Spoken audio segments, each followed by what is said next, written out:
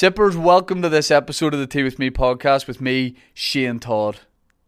Buzzing for this episode. Honestly, in 3 years of doing this podcast, never been more excited for an episode. And we're going down to, actually in real time when we're doing this, we're going down to do it now, so I'm a very giddy young boy. My guest is Bert Kreischer, one of the biggest comics in the world. I went to see Bert in Dublin. Me and Aaron Butler went down about 4 years ago. We was playing Vicar Street. Tonight, the reason we've got him for the podcast is, as well as being a huge Tea With Me fan, he's playing the 3 Arena in Dublin. So we're going down to do an episode with him before the show, and it's just wild that we're doing this. I asked him to do the podcast, didn't expect a yes, and here we are. This is huge for the podcast. Bert is a stand-up, a podcaster. He does podcasts with Tom Segura. He does his own podcast called The Bertcast, and he's got a movie coming out called The Machine, which a lot of people will know Bert as a stand-up, as one of America's top comedians. And I think a huge thing that went viral for him was a clip called The Machine. YouTube it if you haven't seen it, where he talks about a school trip he went on to Russia. And that is now being turned into a movie. If you haven't seen it, watch it. If you've seen it, watch it again, because it's one of the best stories ever told. And when we went down to see his gig in Vicar Street, me and Aaron, it got towards the end of the show, and he just asked the audience, like a few people were shouting it, and he was like, yep, here we go. He finished with it. And I think I already was a fan, but I warmed to him so much as a stand-up at that point, because I was like, this guy just wants the audience to have a great time. And he told it, and you could tell like everyone knew it, and they loved it. It took the roof off, and there was people there who hadn't heard it, and they were just rolling about in the aisles. So this is mad. This is mad that we're doing it. I mean, you know, Bert's a guest on Tea With Me this week. He does Joe Rogan quite a lot. You know, it's going to be a little bit of a it's got a little bit of a culture shock when you go from Jamie to Dan. But yeah, I'm so excited to do this, and this is what I've wanted to do with this podcast for a long time, is comics and people that are coming over to Belfast or Dublin, wherever, to do shows, or when they're filming something. I want them to come to this podcast because, you know, I want this to be the local comics, the Belfast acts, the boxers, whoever we have on, the people that you love, and then I want to mix it up and also have huge names on like this, and just be in a scenario with them where hopefully they're not being asked stock questions and that kind of thing, and we are just having a cup of tea. Maybe you see them in a different way than what they're used to. Bert Kreischer's doing Tea With Me. This is madness.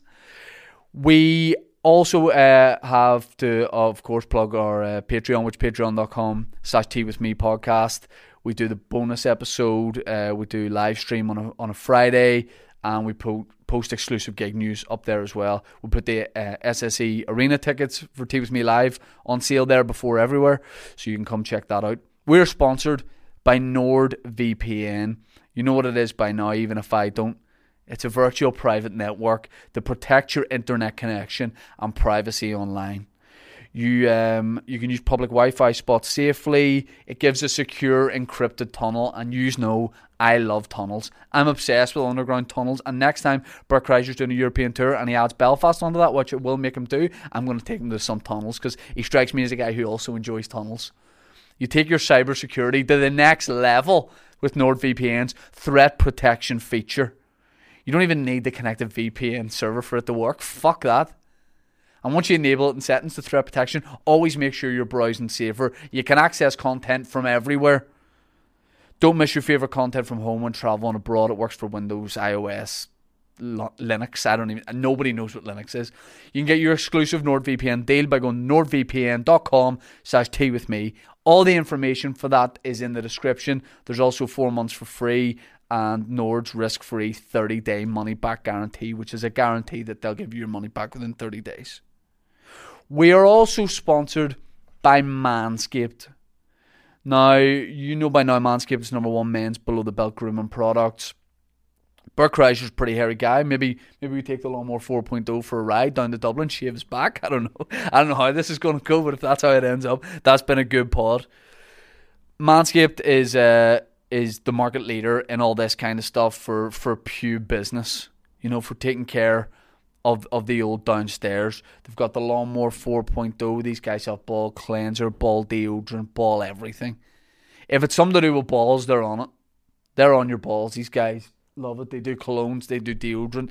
Down in the 1L Studios bathroom, there's Manscaped deodorant, which is a nice touch. There's a wee basket full of like different products, and there's hair product in there, and it is a hair product I use, but I won't use the one we have here because I'm like, who's ruffled their grubby hands through that to do this before?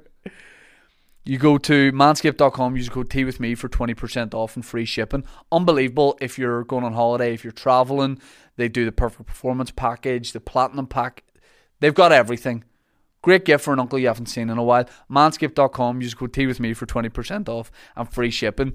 Before I explode, Mike, not like that.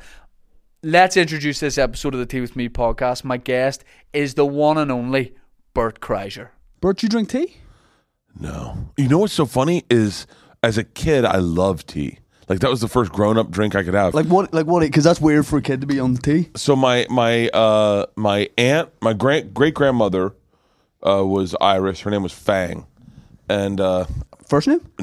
That's what we called her. Fang. I guess there was like a TV show called something in Fang. Right. And she reminded everyone of her. And she would have tea with sugar and milk. Yeah. And so then she introduced that to me, and I was like, dude, fucking. So that's not common in America? No. But see, I find that weird. What? To not have milk and sugar with tea. I bet it wouldn't have been. It would have been normal. Now everyone's so diet conscious, yeah. and that no one would ever fucking do that. But I loved tea with milk and sugar. I fucking loved it. My granny used to leave me like a little bit of her tea back in the day, which is gross but really nice, like 3 sugars. I saw a documentary on the guy who started Virgin Airline, Richard Branson, and it was so interesting to me that in the middle of the documentary, they're like, everyone's working, and he was like, can we just break to all have a little tea? And I thought, what the fuck? Like, what a weird thing to do. But I guess it's customary. I guess it's like, if you do that, if that's how you grow up, then that's what you do. Our thing in the States would be like, what's that noise? Are you pumping in gas here? I don't know. Do you hear that? Yeah, it sounds like a jungle or something. Is it those pipes again? Or? Is it? By the way, I have no power to stop this. Oh, I have no power to stop it either. No, but I think we just roll. Yeah, we'll just roll. They're not hearing it. I just think it's such an interesting thing. I wish I had it because I like treats. I love treats. Right. And tea would be a great treat to be able to put in. Do you get a buzz off tea, like caffeine? Like you wouldn't believe. For real? Just before I go on stage, cup of tea. No. Yeah. That sounds so gay. That's like. Do you know what I do? Can I be honest? Because I like, if I get too much adrenaline before I go on, I'm not as good. I like to be a little bit laid back walking on.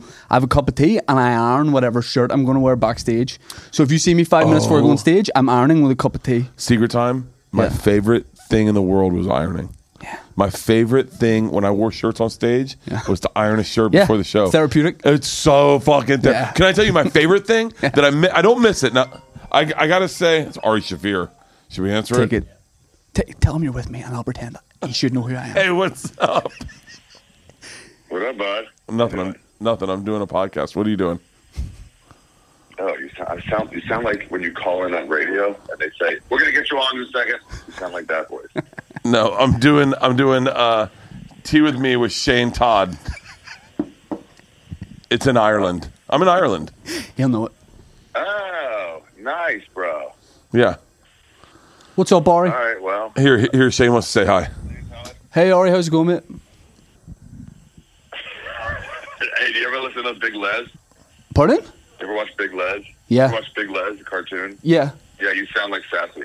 Oh, I appreciate that. Ari, I can say you've been on the podcast now, which is sweet, so I'm crediting that. That's fair. You can't understand a word I'm saying. Yeah. Appreciate it, brother. I can. No, just because you sound like Sassy from Big Les, I can understand totally. Oh, okay. Like, look at me. All right. Yeah, you can say I'm on the podcast. Use me on the thumbnail. Okay. All right. Do you want to speak to Bert again? Or? Yeah, tell him I'm calling him. I need to talk to him. Tell him I'll call you later. He's going to call you back, Ari. Okay. Thanks for being on TV with And me. tell him like AIDS is not a killer anymore. It's like you can live with it. So First of don't worry about it. all, I've never believed in AIDS. Give me this. I have a real fucking issue with this AIDS fucking agenda being moved forward in the 80s. Because they were selling it to me like I was going to get it at homecoming. You're a virgin. I was a virgin. I thought I had AIDS. I had sex with the first chick I ever had sex with, and I was like, I've got full-blown AIDS. I've got full-blown AIDS. My dad's like, buddy, that's a fucking freckle. Calm down. All right, we're going to have tea. I'll talk to you later. Call me back up the crumpet. All right, bye. You take milk? I would never. But I will. I'm I will. being I presumptuous. will. Can I make this the Please Irish way? make it. Yeah. Okay. Um. You're not driving tonight, right? No. Because this is full fat milk. Full I'm fat gonna- milk. I have almond milk, so I'm going to stir mine first. Is that okay to go? Yeah, of course. Yeah. I don't give a fuck. So you do almond milk in yours? Yeah. This Wow. this is like going ass to mouth. Oh, this is. And then do you put sugar in it or just do it with milk? No, you can't. You can't. I used to. Yeah. Yeah, I won't do it. I'll do it like this. Okay. So is this your first couple like Irish tea or British tea, like Yeah. our I version would, of tea? I went through a tea phase. They had opened like a place called Tivana in. I like treats. Like I'm the kind of guy that would be like, oh, I should buy a pipe today, Right. you know, or I'm gonna get into cigarillos. Yeah. And the ritual of something, the setting something up, like so this place Tivana opened, and you could pick different flavored teas, and you'd smell them, and they smelled fucking amazing. Mm-hmm. And then they teach you how to steep them, and then I was like, I'm gonna be a tea person. And then this guy Doug Wilson was like, oh yeah, I went through a tea phase. And he goes, the fucking boiling water's a problem. And I said, really? And he goes, burnt the fuck out of my daughter's arm. She knocked over my tea, and I was like, God damn it. So then I got away from tea. I'm not even really a coffee guy, to be dead honest with you. Right. I only do coffee. I mean, I do coffee to wake up before a show. I like to have a cup of coffee. Oh, I know what I was going to tell you. My favorite thing I miss from touring, and I always say this, like, I appreciate it. I don't want it back. I like where I am. So I don't want to put that in the universe that I want to go back there. But I genuinely miss on Sundays in the States. This is and I think any comic in the States will get this.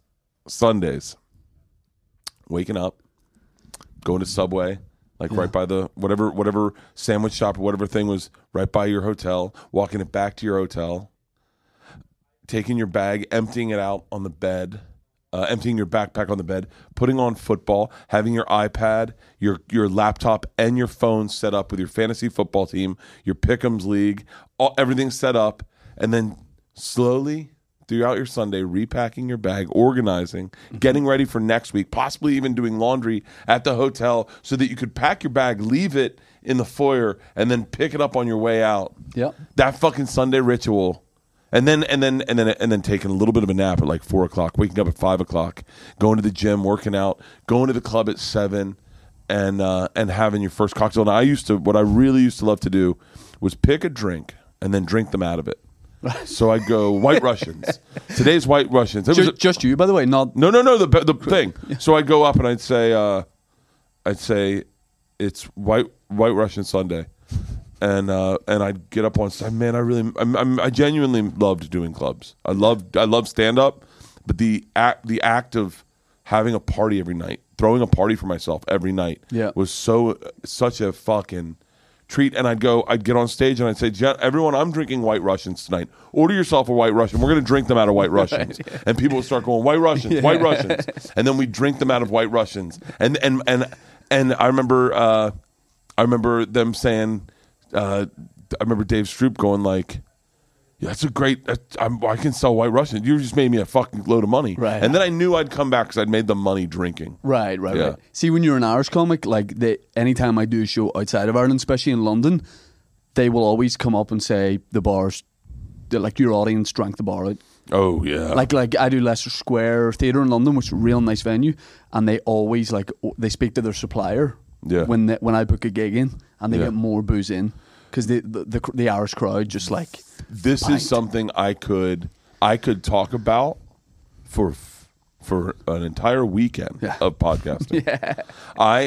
It was how I started getting successful in stand up was that I knew I could sell drinks. Right. Dave Attell, Yeah, Dave yeah. Attell told me one time I came back from Houston, the last stop, and he goes, "How'd you do?" I said, "Good." And he goes, "What were your bar sales?" And I said, "Huh?" And he goes, "Were they drinking?"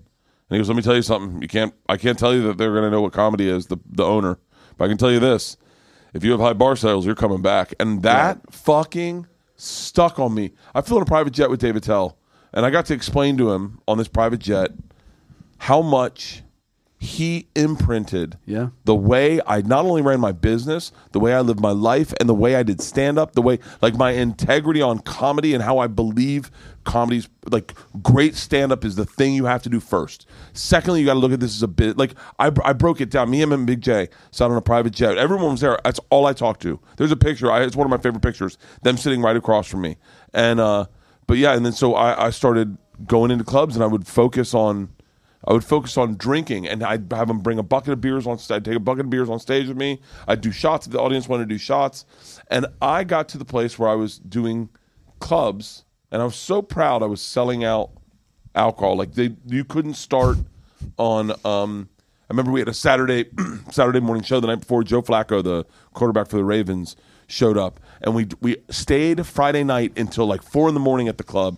Saturday, they went to start the show, and they couldn't start it because they didn't have alcohol. They didn't have any beer. They ran out of tequila. They were like, "We're waiting for our vendor to show up." And so then that was my thing, right? I do a festival called Fully Loaded. Mm-hmm. And if you want to talk about taking it to the next level, we drank stadiums. Because this is baseball stadiums. Stadiums. Right? We set record attendance in all our venues, right? Well, it's a cheat code because for a baseball game, you can't sit people on the infield. So it's like we set record attendance, but it's like, oh yeah, well, no one's going to break that record. But we drank them out of beer. The beer coolers were empty, and there were cups on the fucking taps upside down. We drank them out of and I remember thinking, that's fucking crazy. I had a fucking someone pull me aside and go, don't you feel like you have a responsibility to your fans to kind of save their lives? Like, get them to lose weight? And he's like, no, it was, I forget who it was. He goes, the thing that, whoever this was, he was like, the thing that frustrates me about Rogan is he preaches smoking weed.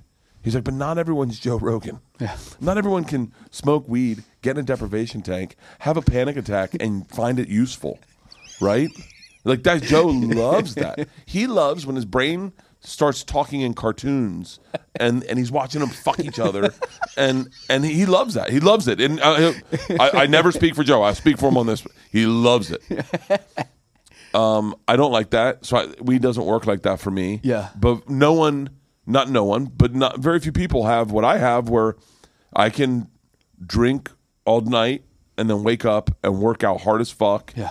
And get a lot of shit done, and so I remember him saying that, and he's like Joe has a responsibility when he talks about weed. He should have a responsibility. You have a responsibility with alcohol, because he goes, not everyone doesn't cheat on their wife, doesn't drink and drive, doesn't, like, there are little few key things I throw in my life where I go, keep these sacred, and then you can do whatever the fuck you want. Yep. I like the idea that in 100 years outside the baseball stadiums there's a statue of you. People are like, what position did this guy play? Or like, you're reading my fucking brain. It's the alcohol. You want the statue. Do you know the difference between me and Segura? Yeah. Is he doesn't care if anyone remembers him. Right. I care. Well, now, if you find out that it costs like $80,000 for a bronze life-size statue, and would you fund it? Well, hold on. What do you think? I like it. You like it. I like it. Feel a little something in it? No, not yet. You feel your ancestry in that? No, I do. Yeah. But all of a sudden, I got triggered as soon as you said that, because I went back to Ari drugging me, right. And I was like, "Oh fuck, guys, we just welcomed the devil into our house." No, Imagine if someone has to tell the audience, like, Shane Todd slipped this guy a little too much tea. We should do what you do to the clubs with it. We should fuck the Starbucks around the corner, and you walk on with that and say to everyone, "We're getting tea after this." At the interval, everyone hits that Starbucks. God, put them out for the weekend. If you found out it cost $80,000 to get a life-size bronze statue of you, would you fund one outside a baseball stadium that just gets to stay there permanently? Outside one baseball stadium? Yeah. I'd put them all over the place. I would put them all. I would like to put statues of me everywhere, and people go, "What the fuck is that anyway?" I definitely want, like, I want a statue of me. Cigar and I were fucking around about it. I want one at Florida State, like where I went to college, of me. Like, I want it to be a good luck statue where, like, you ever see that statue where it's a poet and they fuck his dick.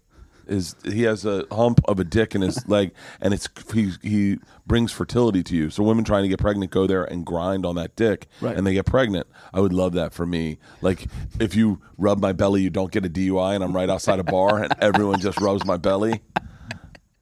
Can I? You know that we're in 3 Arena right now. Yeah. Can I tell you like a horror story from a gig I did here? Yeah, sure. Oh, this is so bad. Like late last year, Kevin Hart played here. Oh fuck! He came to do a movie in Belfast. Yeah. 3 months he lived in Belfast, and he's getting ready for his tour. So he wanted to do like little work in progress shows. We did 24 shows. I opened for him. Then we did the You did 24 shows here? Yep. In Belfast, in like 100 cap. Oh, bar. okay. Not the arena. You just put my career in such perspective. I go, he did 24 shows here? I have a hard time selling one out. He's did 24? Yeah, but you're getting the statue.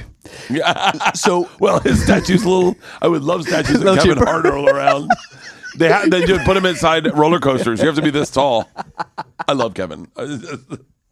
So we do like these 24 intimate shows in Belfast. Yeah. And then we finish with the arena. So we do 3 arena here, and like my local arena in Belfast, the SSE.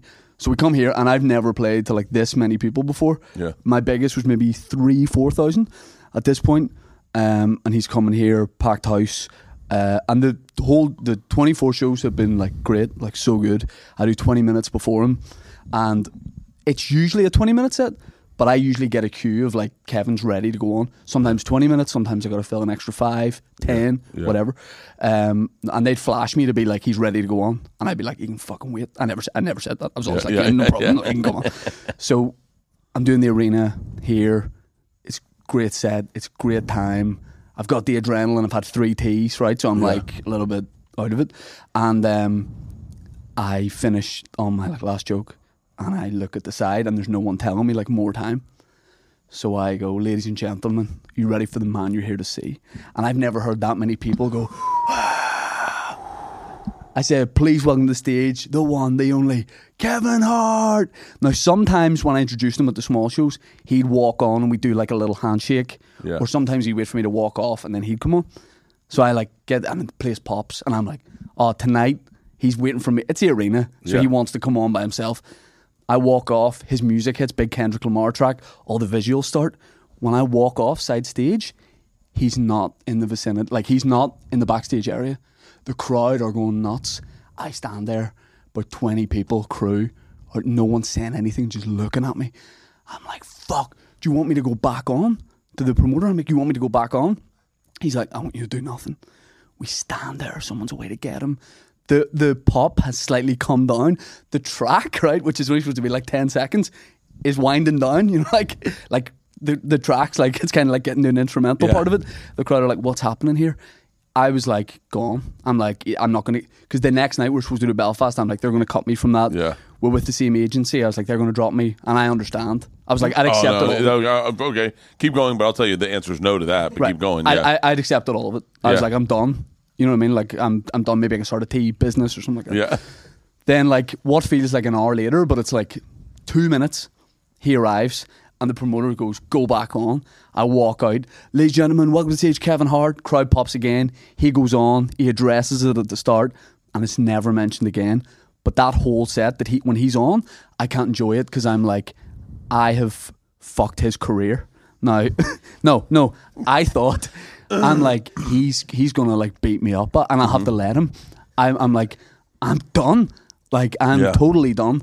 And it was just never mentioned. Yeah. But I thought, honestly, like, it was the worst.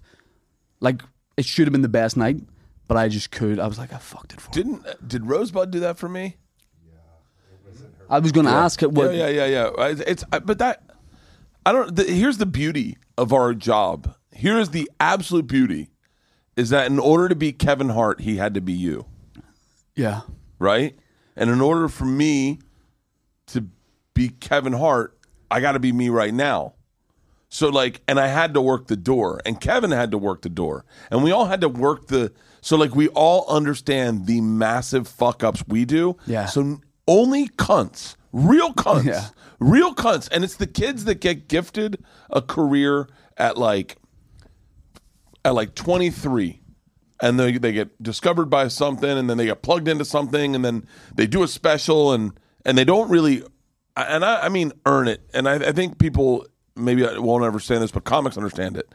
Sometimes people are like kind of given a career, and then they treat everyone like assholes, and the whole industry goes against them. The comics are like, fuck that guy. Yeah. And then when they get canceled, everyone's like, couldn't happen to a nicer guy. Yeah. And so, but that's the beauty, is that Kevin had to be you to be Kevin today. Yeah. And trust me, Kevin is he's a mogul. He's fucking next level. He's an inspiration. But he was also a fuck up comic too. Yeah. Yeah, he's Rosebud Baker did that to me, and He introduced you and you just weren't there. she was I can't remember what it was, but she fucked up, and then she was stewing in the back thinking I'm getting fired. Yeah. And I came back. I was like, I would never fire you. Do you have any idea how many times I did that? Yeah. How many times I would go? I remember I brought Janine Garofalo on stage one time, and I said, it was a lineup, and I got a thing, and it said Janine Garofalo, and I went, oh, this isn't a pirate ship. We have a woman. Oh. And Janine Garofalo's in the back like, huh? And I go, move some dicks over. Ladies and gentlemen, and she wouldn't shake my hand. She wouldn't shake my hand, not like being a dick, but I think she was trying to do a bit out of it. Yeah. You know, and then I've met her since. But you don't know that till the end of her set. You don't know that until the end of the set. You're like, I fucking ruined it. And then you have cunts, like real cunts. I remember there was a guy, I think his name was Alan Havey. He was so mean to me. I don't know if that is who it is. I'm pretty sure. He's just about to stay out, by the way. Yeah, okay, he's not going to listen to this. And I'm almost certain he mocks podcasts with he was. Fuck him. I remember asking him. I was a young comic, and this is why I think it's so important if you have any little success to lose your ego 100% when you're in a comedy club and be everyone's the same. Because I said, "Hey man, what do you want me to say about you?" And he goes, "Are we being serious right now?" And I said, "Yeah." And he goes, "Emmy award-winning writer. How's that work for you?" And I went, "Cool." And I just was like, Emmy award-winning writer, and like I don't fucking know who you are. Yeah, this before we had phones, right? That you could Google shit. Yeah. And so that's happened. That shit's happened to me. See that like backstage environment where like everyone's equal. I did the Comedy Cellar in Vegas, and Yeah. Ooh, can I tell you something? Absolutely. So one of my highlights of my career, and we all have weird highlights, things that make us excited for our success. I was in Vegas with my family, and I got a call from Esty, who books the Comedy Cellar in New York. And I started in New York. I got passed at the Cellar in like 2000, maybe 2001, beginning of 2001, by Manny, I think. Manny, her brother. I could be off on all this.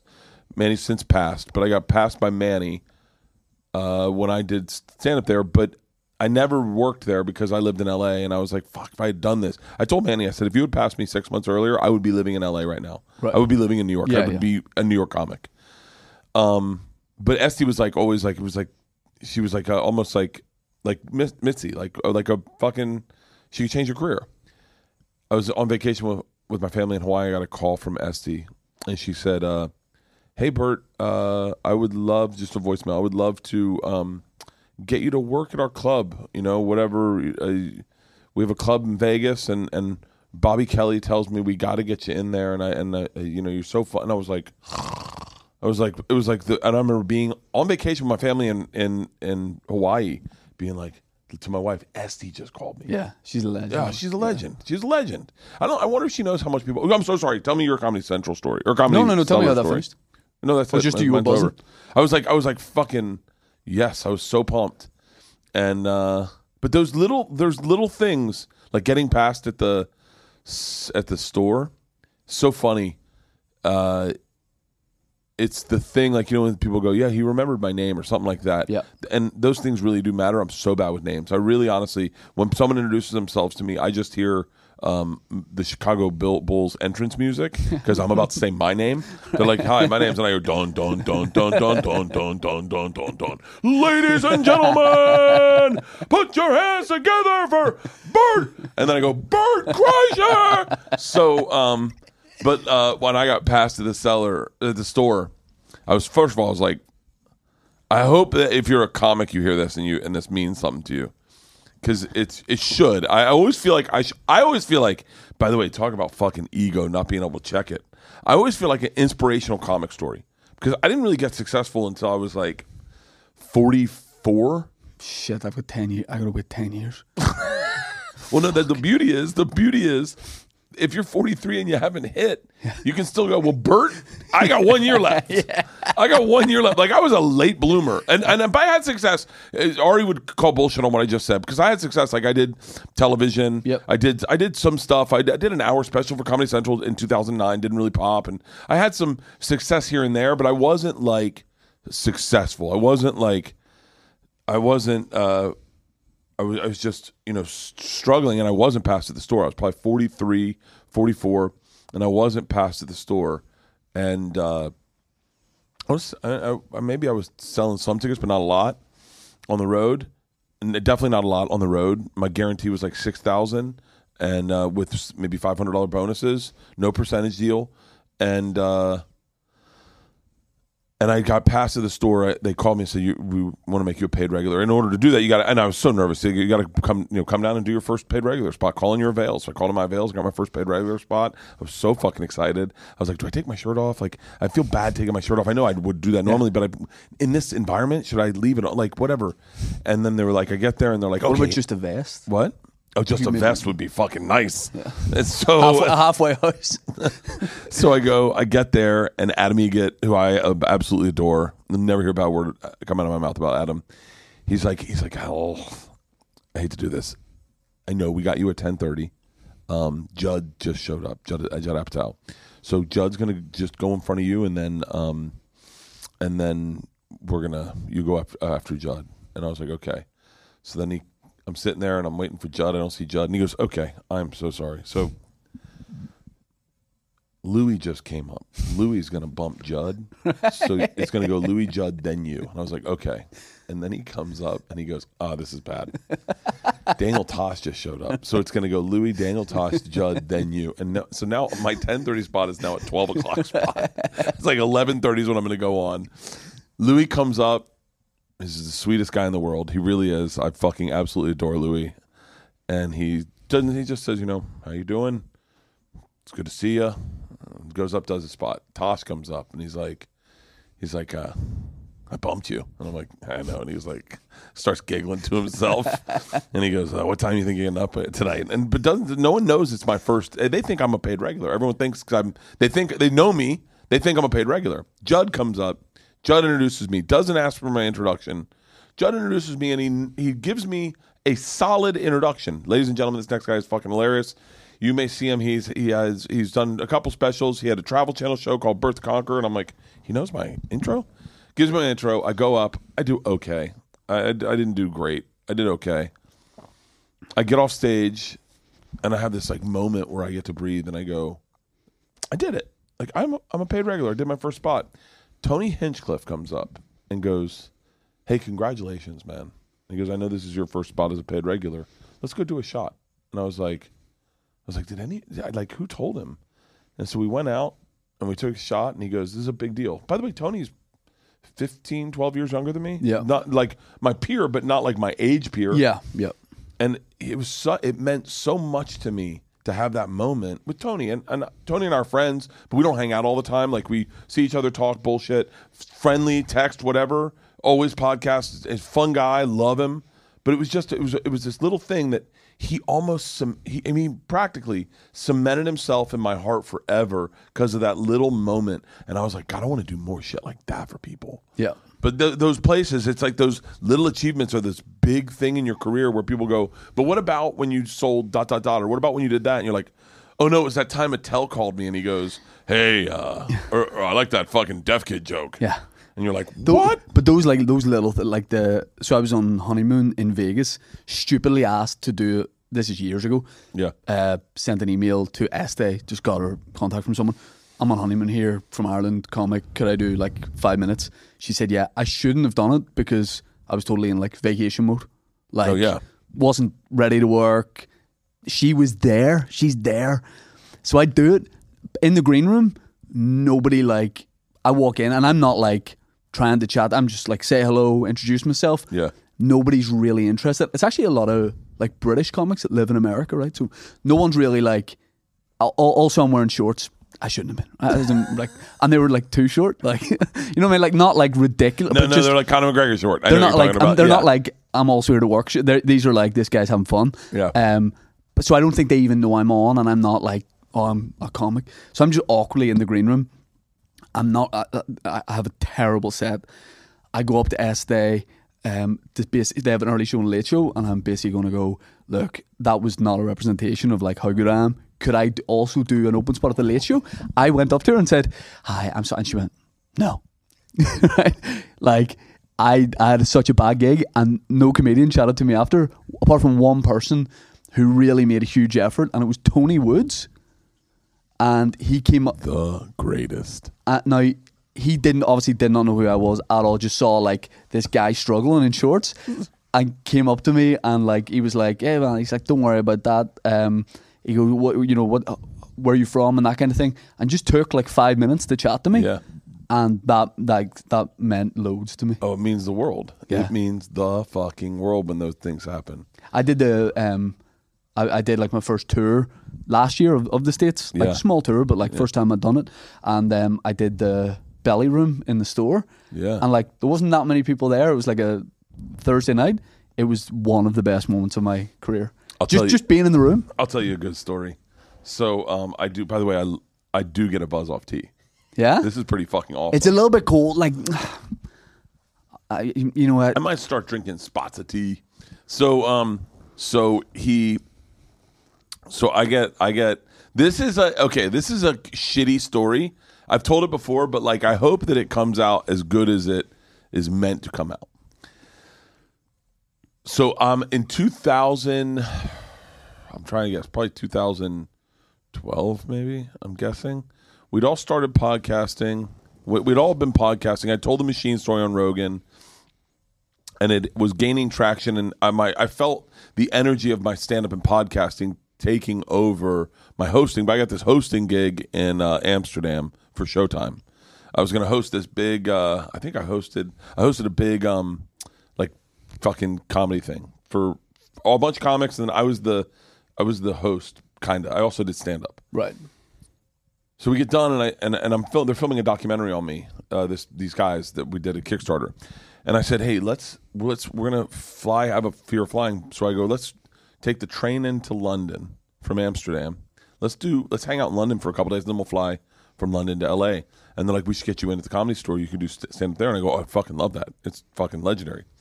So my management calls over, and they get me like a 7-minute spot, and I'm like, great. So I show up at the Comedy Store with the film crew, which is an aggressive move, but they had cleared it with someone. Right. Yeah. And I was like, hey, I'm here for the comedy show, and they're like, the line's over there, and I was like, no, I'm a comedian, and the guy goes, nope.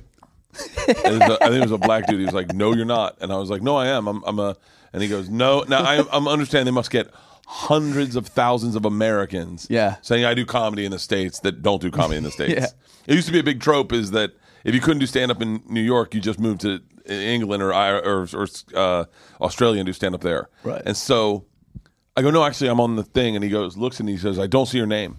And I was like, I know, but maybe is there a guy named ... And they're like, you don't know. And I was like, okay, can I talk to someone else? There's a big black guy. I go, can I talk to someone else? And he goes, you're talking to him. And I said, well, I know, but I know that I talked to someone. You know that I didn't talk to someone, but I know there's someone inside that knows I talked to them. My management set this all up. I'm supposed to do 7 minutes, and we're okay to film in here. He goes, no filming, and you can go away. And I'm like, oh my God. So I just get in line. I go up to the front thing, and the guy's like looking at me like, think I'll buy a ticket. And I go, I'm supposed to do comedy here. He goes, I told you. And they're like, and the people behind the counter are like, no. And I go, in my head, I'm like, this isn't how it works in LA. In LA, you just walk in and go, I'm a comic. And they go, okay, go in. Yeah. Finally, the DJ comes out. Guy in the DJ booth, and he goes, "Oh yeah. I forgot to put him in. He's doing a spot tonight." And no apology, no. Oh, well, welcome to the club. And like, fine, don't get in anyone's way. Like, and I'm like, okay. So like, I'm already starting on a bad foot. I sit in the back. I'm watching the show. I go back to the green room, and the comics back there are absolute cunts. Yeah, absolute cunts. Yeah. Like, and they're not talking to me. No one's talking to me. The only guy that's kind of nice to me is a guy named Boy with tape on his face. Yeah, he's the only guy being nice, but he doesn't fucking speak. He's got tape on his fucking face. Yeah, I've never seen him before, but they're being like bullies. They're like from the States, are you? I'm bad at accents, and I'm like, yeah, and they're like, keep it tight. You ever want to work here? Best club in the goddamn world. You keep it tight. And I'm like, I have no fuck. I wish I knew. I have footage of these guys doing this. Right. And so I'll release it. I'll know them. Oh, you'll definitely know them. They're big. They're comics. They're fucking comics. I know who they are probably in New York. I know what type of comic they are now. Yeah. You know. Yeah. I'm also a comic, so I go. He goes, "Don't run the light. Don't run the light." And I go, "What's the light?" And he goes, "Oh my god!" I'm joking. I'm joking. Yeah. I go, you guys like, they like racial jokes because they don't live here, right? And he's like, and these guys are not getting comedy. They're not getting me joking. Yeah. I can't break the seal. Yeah. I can't get someone to go, who do you know? Do you know? And like, they're saying people, like, do I know this person? And I'm like, yeah, we all know that person. Yeah. So Boy with tape in his face goes up and fucking murders. Yeah. He murders so fucking hard. He's the only one in that room that I remember because of his fucking act. And I'm sitting in the back of watching Boy with tape on his face, and I'm going, I can't follow that. Like, I don't actually, I really am going to bomb. All this lighthearted joking, they're going to watch me eat a dick. Yeah. This guy's so good. And luckily, they take an intermission, like a little intermission. You guys don't do intermissions? No. We're doing one tonight. We never do them. And I'm like, whew, thank God, reset the room. The dude who's the biggest prick goes out, and he's my host. And he does his time. He does a little extra. It was interesting because he told me not to run the light. And then he gives me this guy's from the States, we'll see what we get, or something. Like real shitty intro. Yeah. Fucks my name up. And I go out, and I fucking light. That room is hot. And I've been doing stand-up at that time for fucking probably 15, 20 years. So I definitely know what I'm doing with stand-up, and I'm doing it so much. And I just filmed a set in fucking Amsterdam. I light the room up on fire, and I get the light at like 7 minutes. They give me the light, and I already know my time. And they give me the light. I wrap up at 7:15, 7:30. I go to get off stage. The host comes out, and he's like, "Wow!" Like, I go to the green room, and the dudes who were being jerks to me, one guy goes, I guess you've done this before. I said, yeah. I said, I'm a professional fucking comedian. And they're like, that was crazy. Like, that was hilarious. Yeah. I was like, thanks. And they're like, where are you from? And I was like, oh, wow, now you guys are going to be nice They're to your me? friend now. Yeah, well, but they were cool. I ended up having a beer with them Yeah. and talking to them. And then you realize, I don't think I would be like that, but I'm in a different place in my career than those guys were. You know, when you're struggling and you see someone taking some of the time that you have allotted for yourself, you get a little territorial. I know that happens in New York and probably happens in LA, but that's like the Tony Woods thing. Boy with the tape on his face who killed was the one who made the effort with you. Tony Woods was the one who killed at that, and he came up to me. Yeah, Tony Woods is a legend, man. He's like Dave Chappelle's mentor, isn't he? He's my mentor. I started, I have a ton of Tony Woods stories, but when I started, Chappelle was out in LA. Tony was still back in the clubs in New York, and he kind of took me under his wing. He used to call me Sugar Bear, and and he taught me everything. He would interrupt my sets and fuck with my sets, and then him and Patrice were two people that were like. Patrice, one time we were getting ready to do a set, and I had a set list, like a little set list in my thing. And Patrice comes over. We're getting ready for this huge fucking audition. And Patrice goes and looks at his list, and he goes, are these new jokes? And I said, no. And he goes, oh. And he ripped it in half, and he goes, you're not that comic. I said, what? And he goes, you're not a list comic. He goes, you either know it or you don't know it. Yeah. And if you don't know it, you're fucked. Yeah. And I was like, wow. Yeah, Tony Woods is he's the greatest. He's the greatest. I love him. I adore him. I think I've taken so much of my style. I don't think you'd recognize it, but when you're a comic, you borrow from people's styles to figure out how to get you from A to B. And for me, Tony Woods and Attell were my two lighthouses, my two channel markers that I would as I wrote jokes, I'd be like, how would Attell do it? How would Tony do it? How would Attell do it? How would Tony do it? Yeah. Fucking love Tony. I love Tony. Let me ask you this. You've a day off in Dublin tomorrow. We were thinking, I wonder you're in Belfast on the tour, and we were going to give you a Belfast day of fun, a bespoke Belfast day of fun with activities. Yeah. Say, next time you're touring Europe, you do Belfast. Yeah. Here's what I was thinking. I just want to run it by you. Oh, I've got big plans. I just saw a movie like Pipe Bomb. You want to like detonate car one? bombing. You want to do that? Things to do in Belfast. We can set that up. Hate crime, something fun, You want to get into a little bit of chasing sectarianism? kids out of our neighborhoods. Yeah, fuck yeah, I want to do it.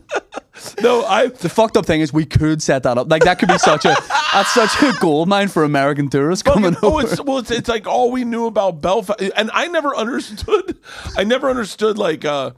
Like the Protestant Catholic thing, because I still don't. I'm like, aren't we the same thing? It's just one of those things. It's just our thing. My grandmother wouldn't go to my wedding. This is crazy because Leanne, my wife's Baptist. Right. She goes, no, he's marrying a Baptist, the barefoot fucking illiterates. No, I'm not. Oh my God, why would we let him marry a Baptist? Is she originally from Belfast? No, she was first generation American from her family's Irish. My dad's dad is German. My mom's family is 100, top to bottom Irish. They were the first Irish. So Irish, it's funny because when we do this about our heredity, it sounds like when Elizabeth Warren goes, "I'm part Native American," because we have no real connection with it. There's a snobbery towards that with Irish people, where if an American person tells you about their ancestry, Irish people, oh fuck that, it's totally I like it. If people are the American people love Ireland, and there is obviously so much ancestry there. You know one thing we were going to do, what we will do when you come to Belfast. What's that? You know what I was going to get us? A DeLorean. A DeLorean? Yeah. Why are those still around? I know a guy. They were built in Belfast. The DeLorean factory I watched that documentary. Was in Northern Ireland. I'm not good at retaining information. Okay. I'm good at remembering half of it. Right. But DeLorean got fucked on coke charges, right? I don't know, but it was in Back to the Future. Yeah. And they have the fold up things, so me and you should write a book of shit we kind of know. I know the other half. You're like, whatever. All I know, wait, there was a guy named DeLorean? No, we cruise around in one of those. We do the Troubles tour. Yeah. And I'm talking the Troubles tour. The Troubles. Yeah. You know about the Troubles? I do, but I don't. It's like the Protestant Catholic thing. Yeah. They call it the Troubles. Yeah. Oh, it's such a sexy way to say fucking riots. Yeah. The Troubles. That's so Irish. And there's a thing called the Peace Line that runs through quite a bit of Belfast that separates the Protestants and Catholics, and we can go to the Peace Line. It's not that... it's not like some of the biggest ones. There's a door in it that gets open 9 to 5, so that devalues it a little bit. Yeah. That undermines it because there's Wait, is there still issues with Protestants and Catholics? Yeah. For real? Yeah. Oh, I thought that was done. It kind of we'd say it is, but then we'll wink at you. You know what I mean? It's it's done, but So I watched this movie called. We were just talking about this on the ride over. I watched this movie called Belfast. Yep. Jamie Dornan's in it. I don't know. You don't know who he is? I don't know. No. I'm telling you, he is. Oh. Yeah. Is he related to John DeLorean? No. Jamie Dornan? I don't know. Hang on, let me see. Which one is he? Is he the dad? Yeah. He's fucking great. Yeah. Him and the wife. Who plays the wife? She's sexy as fuck. Katrina Balfe, something like that. Belfast. And so there's a sexiness to it. There's a sexiness to that time. But would you want to do would you want to come over and we get you throwing pipe bombs? I wanted to see. Do you want to fuck the place up a bit? Do you want to join a paramilitary for Wait, one day? Is this if someone was doing a podcast in Alabama and he's like, I want to hang a black person. Is that the same? We get you the full experience. We have no like frame of reference for when we're offending? So we don't know anything about it. Me and Rogan one time, we were using, I won't even say it because I know it's a bad word, but the P word, you know, for your people that, I'll fight you. Oh, yeah. Bag of shite. Yeah. He ain't nothing but a bag of shite. Yeah. Tell him, Johnny. Oh, he's a bag of shite, he is. A bag of shite. I'll fight you. I'll fight. We were watching those You videos. can't do accents. You're nothing but a bag of shite. I'll tell you. I'll fight you. I'll fight you. By the way, if there's a movie, you have that look like nailed. Dude, there's a P word for that thing. I know. Okay. And Rogan and I were doing a podcast and we were just dropping that like we're in a fucking hip hop gang. And we were obsessed. Big John, what was that guy's name? It was so fucking. You mean the main, like the main bare knuckle guy? Yeah. And we were obsessed with He's that intimate. fucking. Oh, I would love that. Yeah. But we were obsessed with those fights, and we were just dropping, and people were hitting us up like, you can't. So we would live stream back then. People were like, you can't say that word, and we were like, and then we'd say the word. You can't say the word. We'd say it like 4 or 5 times. Why can't we say the word? And but when it's not offensive to you, it has no register. Like it has no register to you go. Oh, like I remember I was in Australia and I was like, my opening joke was I just got done watching Aborigine porn, and everyone's like, what the fuck? And I was like, wait, have you guys not? How do you not watch it? They're here with you, and like, but it doesn't. If you don't. I think it's the thing with like cancel culture. If it doesn't register you as bad, then it doesn't affect you. It's like who did they go after? They went after someone and he was just like, yeah, I don't really care. Yeah. And then they were like, oh, guess we can't get him on that. Yeah. And you're like Rogan with the fucking vaccine stuff. Yep. And they're like, we need to cancel him. He goes, yeah, I don't believe in that. Yeah. And just moved forward, and you're like, okay. The only way it would be problematic is if like you picked a side. But here's the thing: we get you to join paramilitaries for a day, but we split the day up. Yeah. You join a loyalist paramilitary one half of the day, then a Republican paramilitary after lunch. So what it was Belfast is. Please keep saying Belfast. Is it? That's what. Not No, that's not it. But I love it. Belfast. Belfast is Protestant, right? Oh God. It's both. Like, and there's a hard line in between. Who are the ones that they start like in the movie? Yeah. That family's Catholic, right? Right. So it would be like a Protestant or what would be called a loyalist gang or paramilitary. Yeah. Would be the bad guys. And Wait, are you Protestant? I'm a little bit of both. Ooh. Yeah. You're like Trevor Noah. Yeah. He's from Belfast. By the way, Trevor Noah. Trevor Noah did. I'm not shitting on him. I've never watched The Daily Show. I'm just not. I'm not. It's not on my radar. Right? Like it's just not. And it's not when I watch TV. It's like 5 in the afternoon or Is something. this turning into a Trevor Noah call? No. I'll fight ya. No. Fight you, Trevor. No, he did the most fucking. Maybe the most brilliant piece of television I've ever seen in my life. He took I think it was for The Daily Show. I think he's done doing The Daily Show.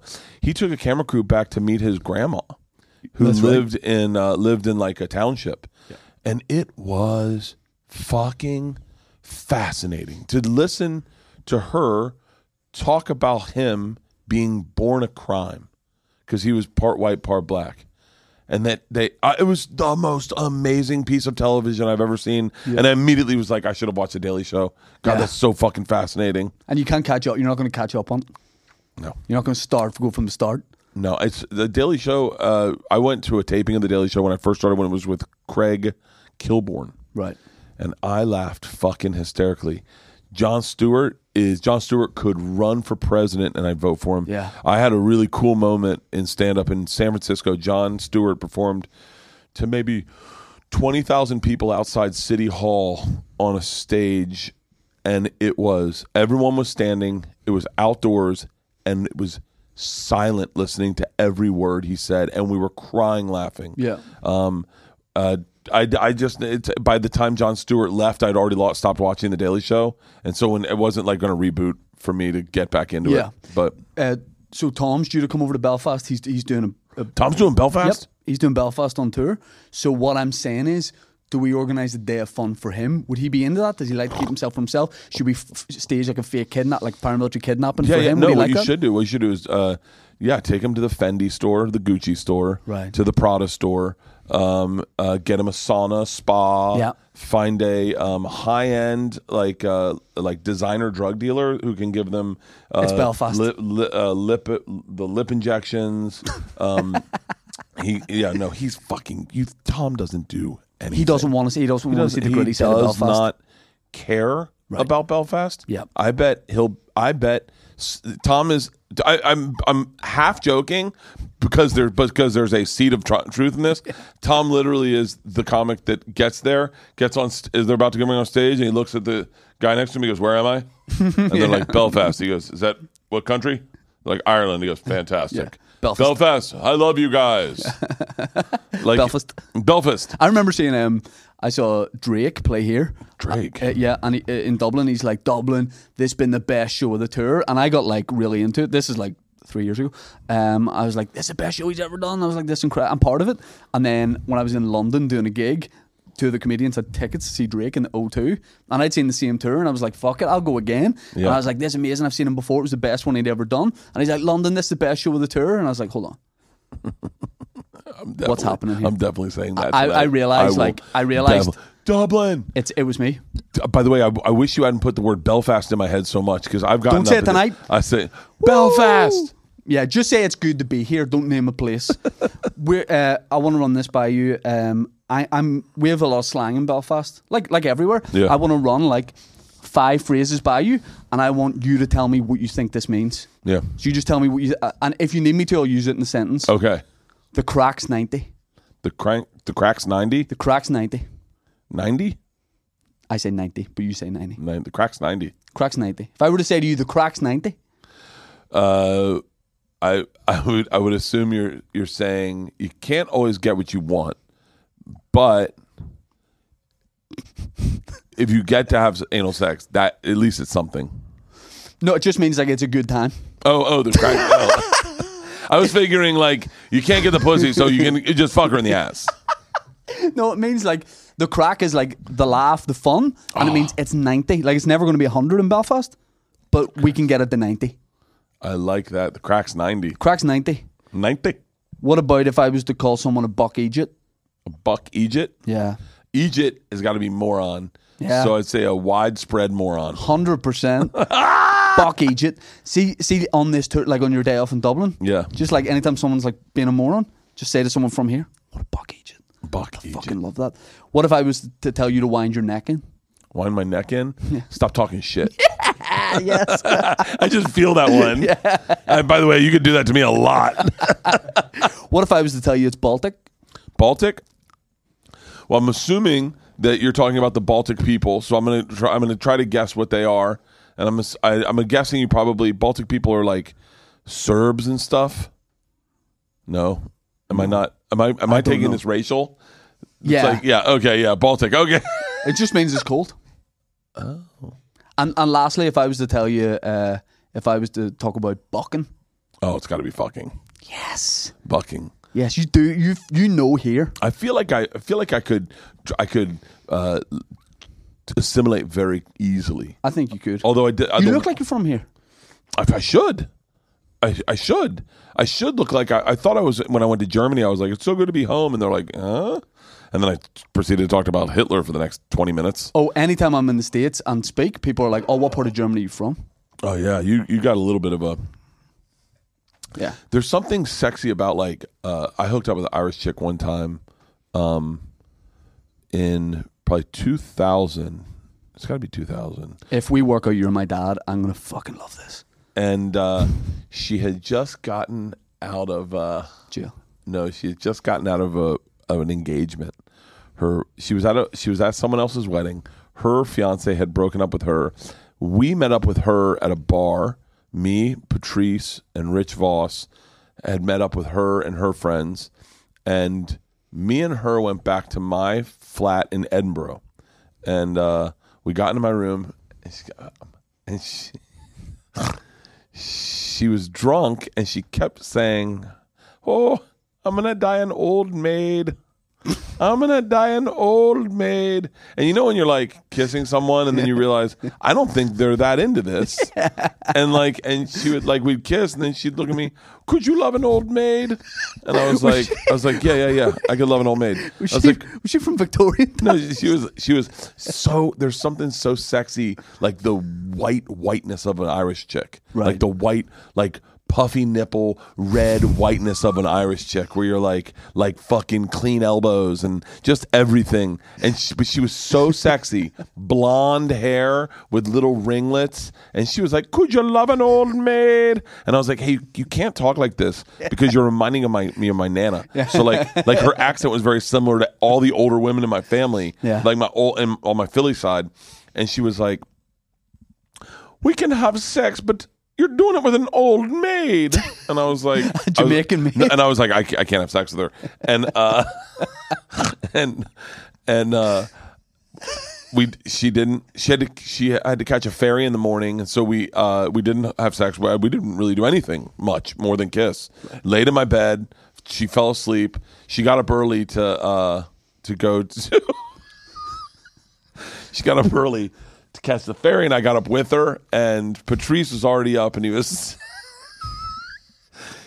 sitting in the kitchen. He was a brutal fucking human at times. He was sitting in the kitchen, and I walked her to the door. She said, I'm catching me ferry. Thanks for last night. And taking care of this old maid. And I went, okay. And she left, and I come down, I sit across from Patrice, and he goes, said you fuck Mrs. Doubtfire or not? And I go, no, I didn't. And he goes, I couldn't stop hearing her say she's an old fucking maid all night long. And I was like, yeah, that was pretty aggressive. There was another chick that I hooked up with this chick that had cerebral palsy, and I didn't know she had cerebral palsy because I was drinking so much at the time. I just thought we were all fucked up. And then she came over to Scotland, and I found out she had cerebral palsy right before she came. And I just was like, oh yeah. And so Patrice could not stop laughing that I was such an alcoholic that I couldn't tell if someone was disabled. And so one night we're hooking up in my bed, me and this chick, and she was absolutely fucking gorgeous. Absolutely fucking gorgeous. She looked like a hotter Sarah Michelle Gellar. Fucking gorgeous. And she was a little crazy, and she took off all her clothes and stood at the front of my bed and let me know I would not be fucking her. She was drunk, and she was like, you're not fucking me. You're not fucking me. You're not going to fuck me at all. She's totally naked. I'm telling you, the hottest fucking body. Perfect. Like C-cup tits. She was maybe 115 pounds. C-cup tits. Gorgeous. Yes, like her left arm was a little skinnier than her right arm, and her left leg was a little skinnier than her right leg. I'm just telling you the truth. But you could tell that these things had like, you're not fucking me. Do you understand me? And I was like, I'm not trying to fuck you. I'm trying to go to bed right now. And I was like, and in my head I was like, just suck my dick and we'll go to bed. But I was like, okay. She was staying in my place, and I was like, okay, I'm not fucking you. I get it. And she's at the front of my bed, and to the far, like this is my bed. She's here. That's the door to my bedroom. My door opens, and Patrice sticks his big head in like a fucking, just leans in, looks at me, and he goes, looks at her, looks at me, and he goes, and then leaves out of the room and shuts the door. She never saw it. She fucking hated Patrice. She hated Patrice because she went to shake his hand, and she put out her left hand or whatever to shake his hand. He goes, what are you, the fucking queen? Give me your other hand. What's wrong with this hand? You got a baby hand? And she was, and immediately he hated her so fucking much, and she fucking hated him. Imagine I'm driving back tonight and it's all dark, and I'm driving down the motorway, and I just hear the old maid from the back seat. Wouldn't it be great if you could would love to find that chick. Yeah. I wonder if she has to have gained weight. There's 2 degrees of separation to everyone in Ireland. I'll find her. Yeah, I would. That's the only thing that I wish. Like, I'm very happily married, and I love my wife. But it would be cool in like a Prince. Who's the one that just died? Prince Don't Philip? say Andrew. Yeah, Prince Philip. Yeah. In a Prince Philip way, to go around the world and fuck different indigenous people. Yeah, not in a Prince Andrew way. Yeah, not in a Prince Andrew way, but in a Prince Philip way. Where, like, do you ever see like In the Crown? the picture of do you see the Crown? Yeah. When they're in like the islands and they're all like laid back on a tree root and it's just naked fucking indigenous people and he's like, it's not bad here, huh? It's such. I mean, him and his boys had a fucking 50-year bachelor party that was. It was pedal to the fucking metal. Boys getting the tan, sailing the seas. Yeah, they just put him on a boat, and they're like, just don't bring it back. Do you know how many little Prince Andrews or Prince Philips there had to be around? Oh, yeah. Like, just... Yeah. I mean, that guy had a fucking... That guy had a fucking life. Yeah. He had a decade of fun. Early Nazi, right? Yeah. So early Nazi, not even was like... He was the fun Nazi before it was cool. Yeah, he was the fun Nazi before they were doing hate crimes. Like he was like got the outfit, went to the camps, and he was like the like where the boys fuck the girls, and then they're like, yo, shit's going sideways. You want to marry a British chick? He's like, done, son. Fucking goes up. He goes, I don't care if it's my cousin. Let's fucking do this. And then they get together, and then he just fucking parties balls for the rest of his life. Do you know that I got obsessed with the Queen? I really had a real. This is gonna sound fucked up, and I know that I don't know what I'm saying, but I had a real respect for her because she took on a responsibility that none of us would fucking want. Yeah. You mean like look at like the fucking Andrew? Is that the redheaded kid? Andrew? Who? Harry. Look at Harry. Harry didn't want it. No. Yeah, he didn't want it. He didn't want to be a part of that. And people go, oh, I would love to be the prince. It's a pain in the fucking ass. Prince Philip met this kid for like a TV opportunity kind of thing at a primary school. The kid's like 6 years old. Yeah. And he said to the kid, what do you want to be when you're older? The kid's like, an astronaut. He's like, you're too fat to be an astronaut. Just walked off. There's YouTube compilations that are phenomenal. Let me That would be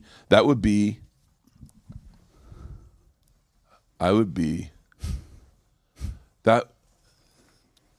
I want to be king now. Yeah. Just so that, and you can't get canceled, and you're almost like you're autistic. You say the thing you think. You're too fat to be an astronaut. Yeah. Next. Someone needs to tell this kid. Yeah. That's fucking. Yeah. That guy partied his dick off. I watched The Crown. I loved The Crown. Yeah, That was a great yeah. fucking show. Can I tell you what other show's really good? Yeah. Have you seen? Is it The Great? I think it's called The Great. It's about Catherine the Great. Oh, okay. And they did it so interestingly because they made it so that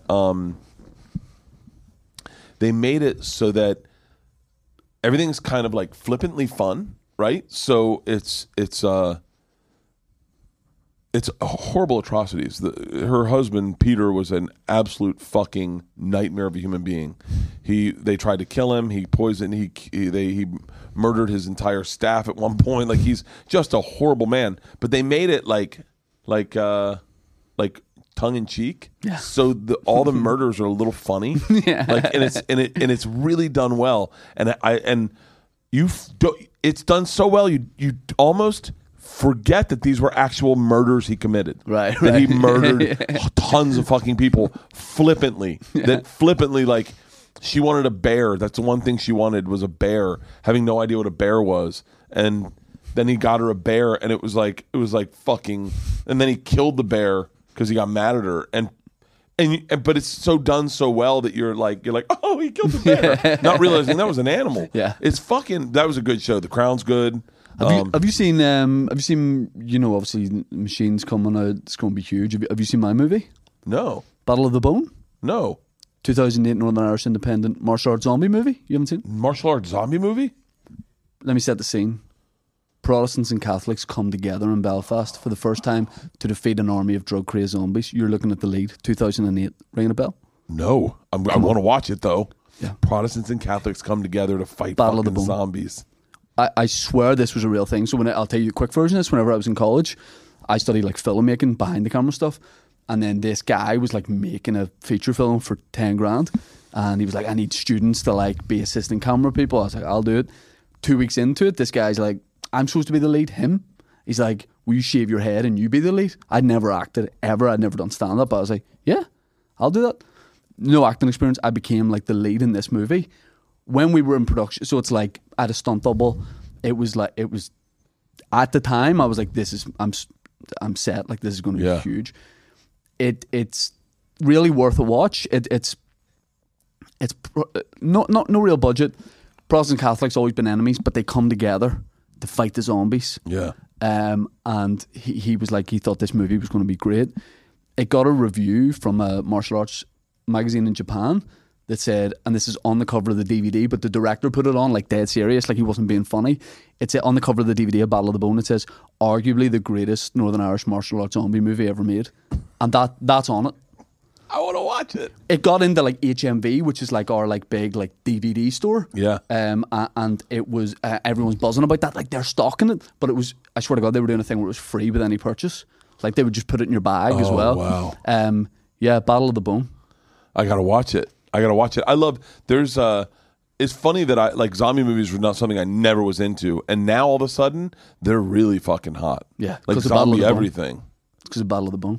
I can't wait to watch it. I can't wait to watch it. Surprised you haven't seen it. So do you think you'll ever move to the States? Would you move to the States? I thought if it hasn't happened now, based on off the back of Battle of the Bone, I don't think it's going to happen. Battle of the Bone came out like 13 years ago.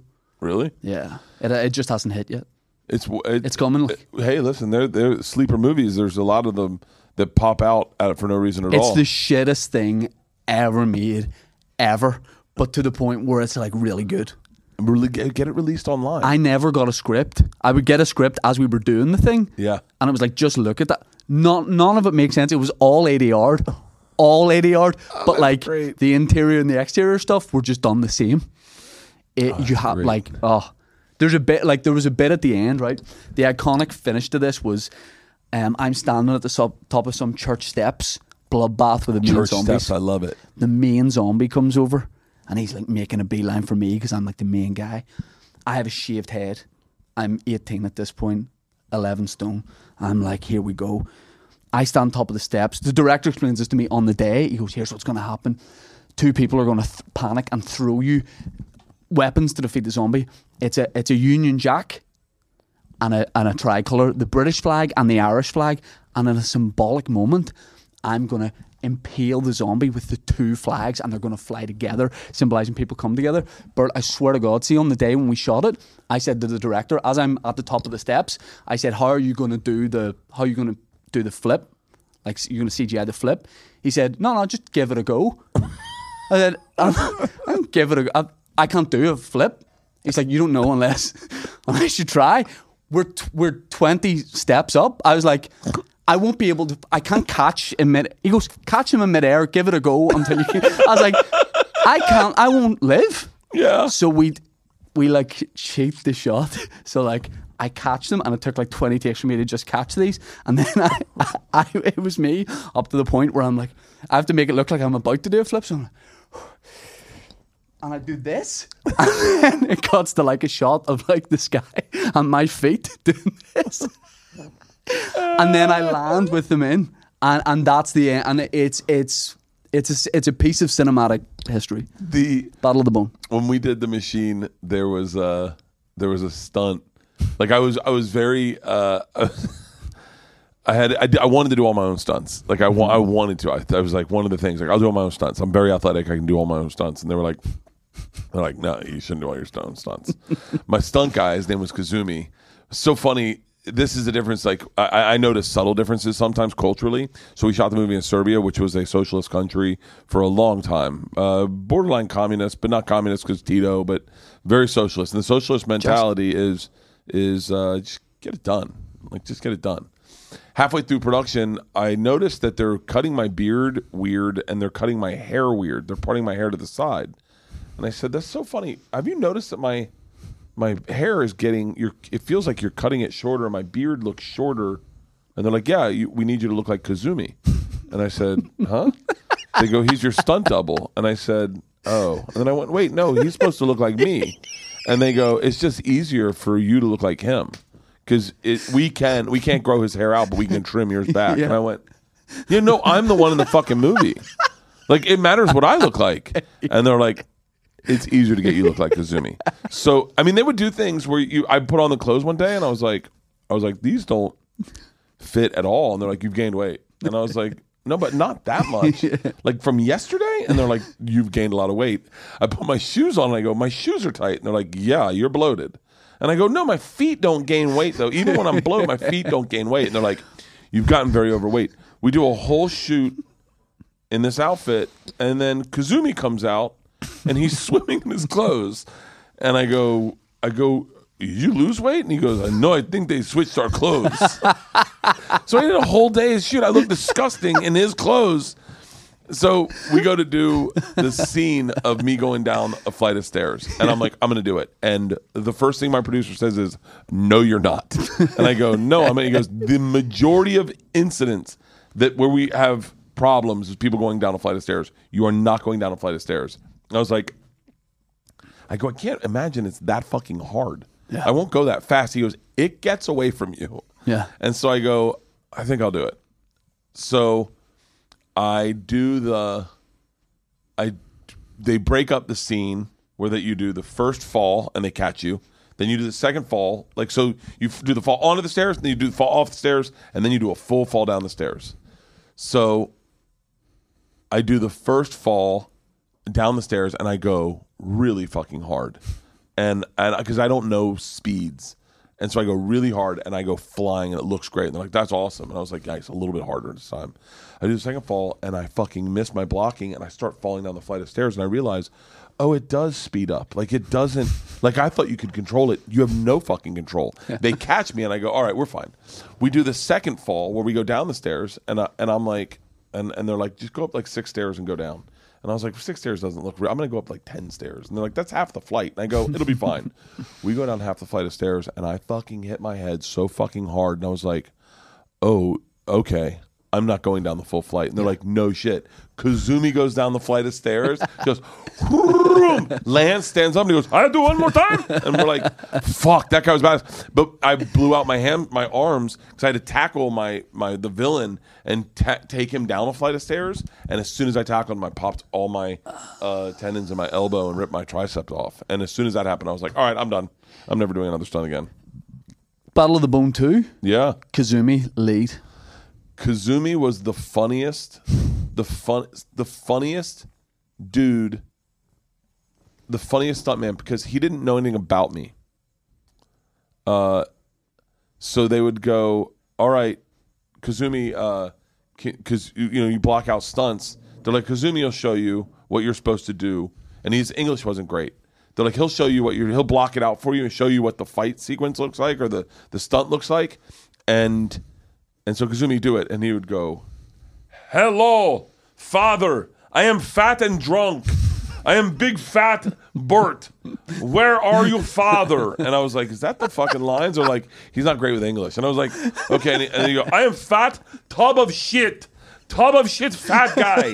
Where is my father? I love you, father. And I was like, who's teaching him these lines? And they're like, well, we just got to paraphrase for Kazumi. And then he'd be like, oh, I'm so fat, I have diarrhea. And I'm like, wait, are you guys, like, who's feeding him these fucking lines? We would laugh at listening to Kazumi. I wish I had footage of it. We would film him and cry laughing at his, and he wasn't trying to be funny at all. Yeah. He was just, but man, he did some great shit. He's the man for. But then you realize stunt doubles are fucking awesome. Yeah, they're fucking legit. I know you got to go because you literally got to go on stage. So I just want to ask. Have they started the show yet? Yep. Okay, nice. Okay, I gotta take a shit. I got to ask you this quick thing. When I did my tour of the States last year, I did maybe like 6-7 cities, shot it all, and I'm going to release that as like a special, like a little bit from this city, that city, as like one set. What, in your opinion, what do I do with that? Do I put that on YouTube? I put everything on YouTube right now. I mean, it seems to me that that's where everyone's finding their content. And, I know I'm on YouTube a lot, always looking for stuff. I mean, it's where I get all my documentaries. Like, it's like, I watch everything on YouTube. So I would personally put it on YouTube because I feel like that's where everyone's landing. I want as many people to see it as possible. Yeah. Because it's like from all the American shows, I'm going to call it Shane Todd All American. It's great. Like it? I love it. I love All American. Yeah, well, it's going to be a little confusing with the Irish accent. Yes, because you will get a lot of the red states going. Yeah, that's what I want to see. Just some good, clean, no immigrant. Look at this kid, born in this country, and they're like, "What the fuck?" My analytics. I think he was born with half a tongue. Why is he talking like that? I don't know what brilliant means. He's using brilliant way too much. He just called her a cunt. You can't say cunt. That's my wife's family. What was the joke? I just wrote a joke. Oh, I'm trying to write a joke about how dangerous the Florida was, where I grew up was, versus like Germany. They have no predators. Right. And I'm reminded, you were talking, I was like, oh, yeah. Did you guys have predators up here, like wolves or anything? Just like a friend of my uncle, but like... Yeah, the most you could do is get molested. I one time was telling someone a story. We were running a half marathon, me and Jim Florentine, and we were talking about concussions. And in the middle of telling him my story, realized I was molested. Like I was telling the story, and I was like, we were jogging in a half marathon. Me, this guy Galvin, and Jim Florentine were jogging real slow. And they were like, "Do you ever get a concussion?" And I was like, "Yeah, I got a really bad one at basketball camp." And they're like, "How bad?" And I was like, "They had to wake me up every 30 minutes." And they're like, "Customary." And I go and check my testicles. And they're like, "What?" I go, "Yeah, the priests would take turns coming in and waking me up and checking my testicles." And they're like, and what's funny in this story is that they stopped jogging and I kept jogging. And I went, "Hey, what are you guys doing?" And they're both frozen. And they're like, "Are you joking?" And I said, "No." And they're like, "I think you were molested." And I went, No. That's how you have to do that. It's like a physical. They check your testicles. And then in my head, I was like, "Yeah, wait, that doesn't seem like concussion protocol." Yeah. And they're like, No, you were molested. Yeah. And then they were like, "And how many priests?" I was like, "I don't know." And they took turns. And I was like, "Wait." And then they were like, "And you have no trauma from this?" And I was like, "I thought I was what you did for a concussion." And then they were like, "Oh my God!" You had to check theirs too. Yeah, I was like, and then I was like, and then all of a sudden the realization of, it doesn't seem like something you do for and I'm fucking 44, jogging in a half marathon, going, "Yeah, that does seem fucking odd." Yeah, that's what I mean. I wanted to get it to as many people as possible, so I think that's what I'm going to do. All American, and it's clubs in America. Like they look so good because like people like. What did you do? What clubs? I did the ones that you'll see in the special would be Cobb's in San Francisco. That's beautiful. The Improv. Yeah, where? Hollywood Improv in the Lab. The Stand in New York. Yeah, awesome. And Zanies Chicago. It's three great clubs. Because I did a place called the Grand Opera House in Belfast. Filmed like 5 shows, 5 cameras. That's fucking awesome. Put so much into it, and then went to the States. It was like, let's bring one camera. All the venues there we don't have multi-camera HD setups, and I was like, fuck the Opera House stuff. People like from where I'm from, like Belfast stand-up scene's unbelievable, but like no one's really done like the States and the clubs and the tour there. So I thought that's more interesting, I think, for a viewer. I think so. Well, I mean, there's stand-up is moving at such a fucking rapid pace. I find a hard time keeping up with what everyone's doing on such big fucking scales. I mean, you look at I'll tell 2 of my friends who. I mean, literally the last time they'll be opening for me ever is in February 8th, 9th, 10th, and 11th. Shane Gillis and Mark Normand. And both on the pod? Yeah. But they've done this. Oh, yeah? Mm-hmm. And so, I mean, they both put out YouTube specials, and now they're so big. I mean, and listen, I think it's very clear I can sell tickets, but we're doing 4 arena shows, and I'm almost 100% certain they've sold out 2 of them for me. Like just adding them to the list, and it's why I said to my wife, I was like, we need to get, because it's a Super Bowl that weekend, and I was like, and I'm paying them like I would if they're featuring, and I'm getting the lion's share of the money because it's my name, I'm promoting it, I'm the one closing it. I have to follow these 2 fucking savages, and I was like, I said to my wife's like, you gotta give them no one does 4 arena shows at my level that's not normal, right? It's I do a 1 arena show, that's it. I'll do 1. 2, and we did 2 in Alaska. It's because it's Alaska. I was the only thing coming, right? That makes sense, right? You can do 2 some places, but fucking 4 is a next level. Yep. And so I got to buy him tickets to the fucking Super Bowl. Yeah. And it's not cheap. Those guys in Joe List doing the YouTube thing made me Joe want to List? do it. You know, I was like, all right, that I didn't think of that. That everyone wants to do that. They're blowing up. I mean, Stavros is doing it. Yep. Schultz put out his special, Yep. 12 million views. I can't wait to see the size venues he does when he tours. Yep. I mean, he'll be doing stadiums. I mean, he really, with Yep. 12 million views on YouTube, Yep. he'll be doing fucking actual stadiums. It's interesting. It's interesting to me because we don't know how many views we get on Netflix. Yeah. But I will say that I probably am the luckiest individual in the fucking world that my last special on Netflix came out 3 days after stay-at-home orders. Yeah. Literally, stay-at-home orders happened on March 13th and 14th, and my special came out March 17th. And I was like, not a bad time to put a special out Yeah. when the government says everyone needs to stay in their house. Yeah. Don't leave your living room. And they're like, oh, I wonder what's on TV. Do you think I should hold my special back for a pandemic? I would. Just sit on it. Ralphie May told me, pray for a snowstorm. That's what he said. He goes, hey, player, pray for a snowstorm. I'll tell you right now, snowstorm doesn't shut down power, doesn't shut down TVs, just keeps them inside. You better pray for a snowstorm. N-word. That's Ralphie. And by the way, and so he was dead by the time my special came out, but I would love to have told him, fuck a snowstorm. Yeah.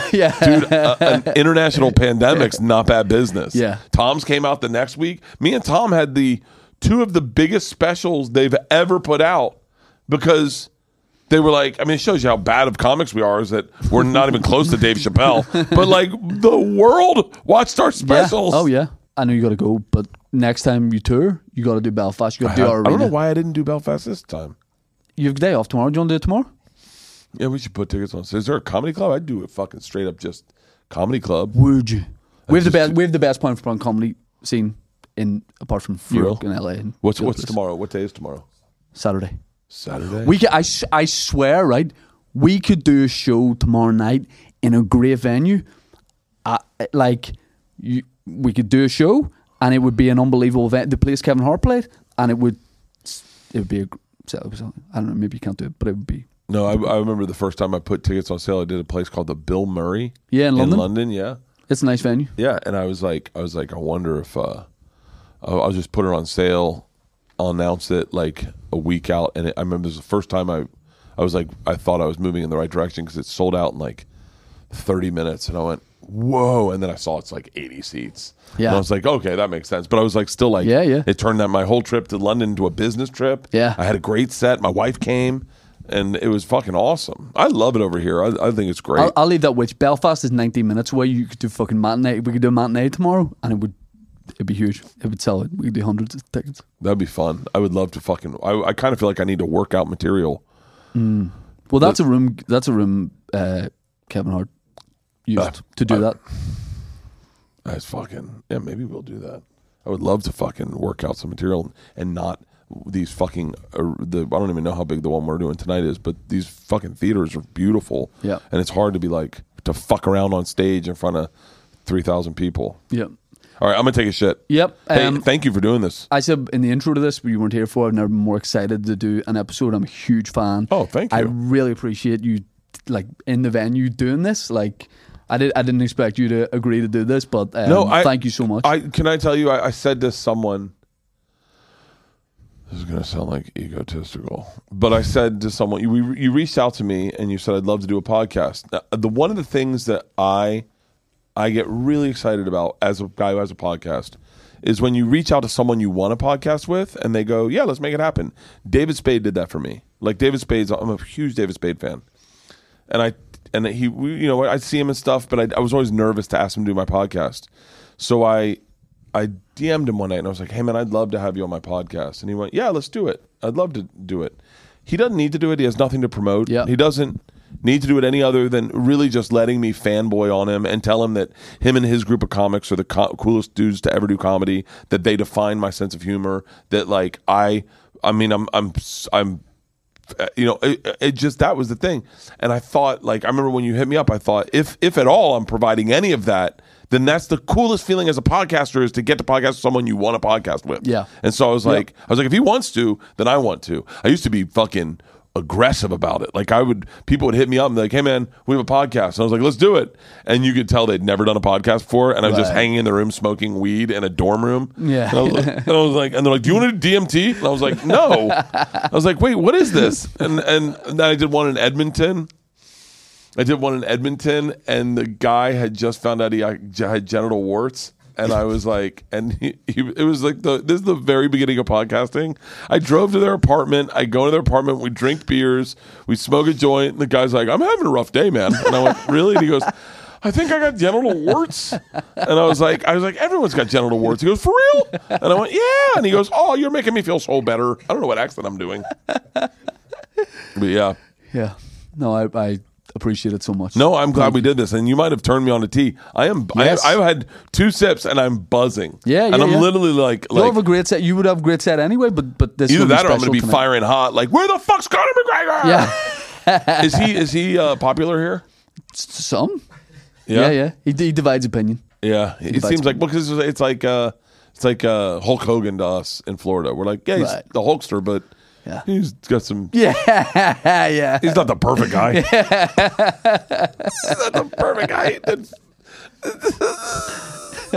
Hulk Hogan, baby. Let me tell you, that guy can deliver a promo like no one's business. Yeah. I was fucking around with him. We were doing a radio show. And actual Hulk Hogan? Actual Hulk Hogan, yeah. We were doing a radio show in Orlando, and I was like, Hulkster. I fuck with my buddy Tom all the time. I make fun of him for being fat. We were doing this fat shaming thing. Yeah. I go, can you, if I put the camera on you, can you give me? He goes, oh, sure thing, brother. And so I have the camera, and I cut him. Like, you can find this clip somewhere. I'm like, what's up, Tommy? I'm in Orlando. I'm having cold beers early in the morning. I'm pretty good at promos. Like, I can roll them on. I go early in the morning, and I'm with my training partner. Isn't that right, Hulk? And Hulk grabs the phone. He goes, let me tell you something, two-titty Tommy. And he just fucking, you got 90-inch guns running down on you. Me and the machine are going to come after you. Yeah, what are you going to do, two-titty? Like, he was so fucking good that I got done, and I was like, that guy's got him in his pocket. He was fucking awesome. And then Tom's like, is that really Hulk Hogan? I was like, if it isn't, I have the best imposter ever. Yeah. We're doing comedians charity boxing in 4 weeks in the Ulster Hall in Belfast, and I got to get inside my opponent's head, so I need to track down the Hulkster. Who's your opponent? A guy called Johnny Bow. You want to call him a bitch? No, he might knock me out. No, he won't. He won't. I can't fight. Neither can I. Neither can he. Neither can any of the comedians on the bill. But it's for charity. That's what charity are you doing? It's for Pips. It's like a charity in Belfast. Okay, it's gonna be good. We're taking it massively serious. Like, to be honest, coming down from Dublin today, I see this as taking a break from camp. Here's my problem with charity: I don't get to see the payoff. Like, I want to see the look on the kid's face when you feed him for the first time. Give me video. Like, hey Bert, this is St. Jude's. Just so you know, he's walking, like, or something.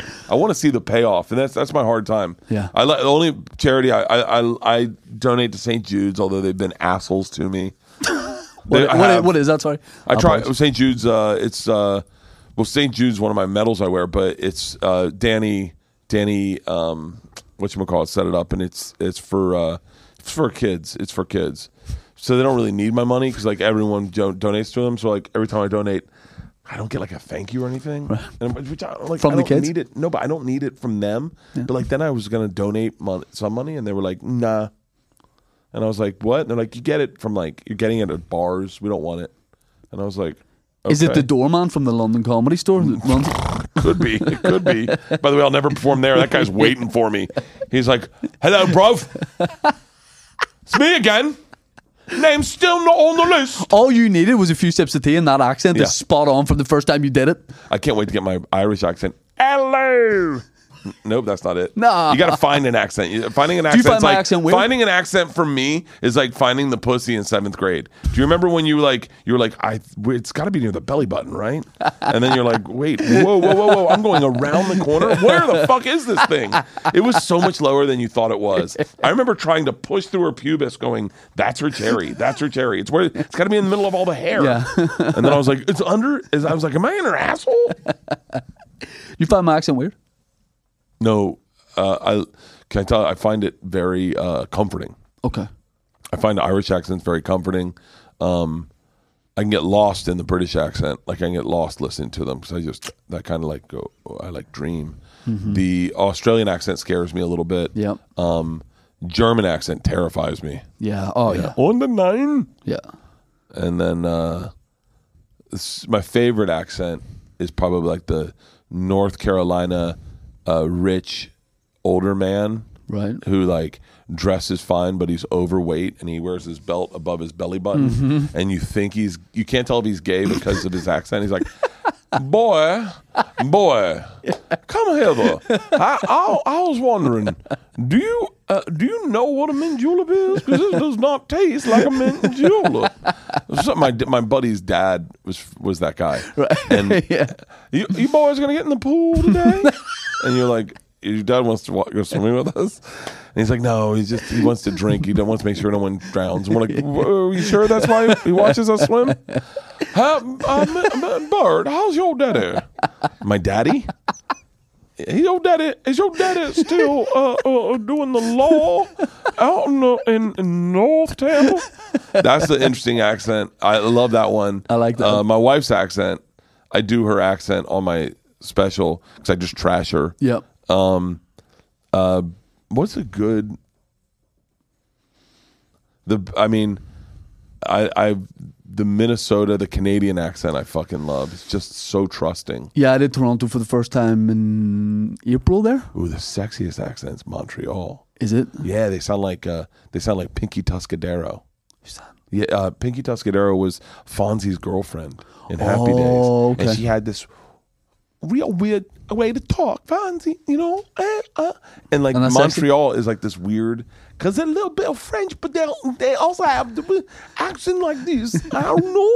And it's like, what the fuck is this? Yeah. There was a chick who was on the Travel Channel or Food Network who had that accent, and she was so fucking hot. I watched all the male Travel Channel and every male at this upfront meet her and be smitten with her immediately. And then in the same breath, there was a thing called about these farmers, these kids that were all farmers, 7 of them. They had 7 family members. They all ran a farm, and they were doing a show for Great American Country. And I remember shaking a hand with a farmer. Have you ever shaken hands with a guy that works with his hands all day? And it was like the most calloused hands that I've ever seen in my life. I had a joke about it.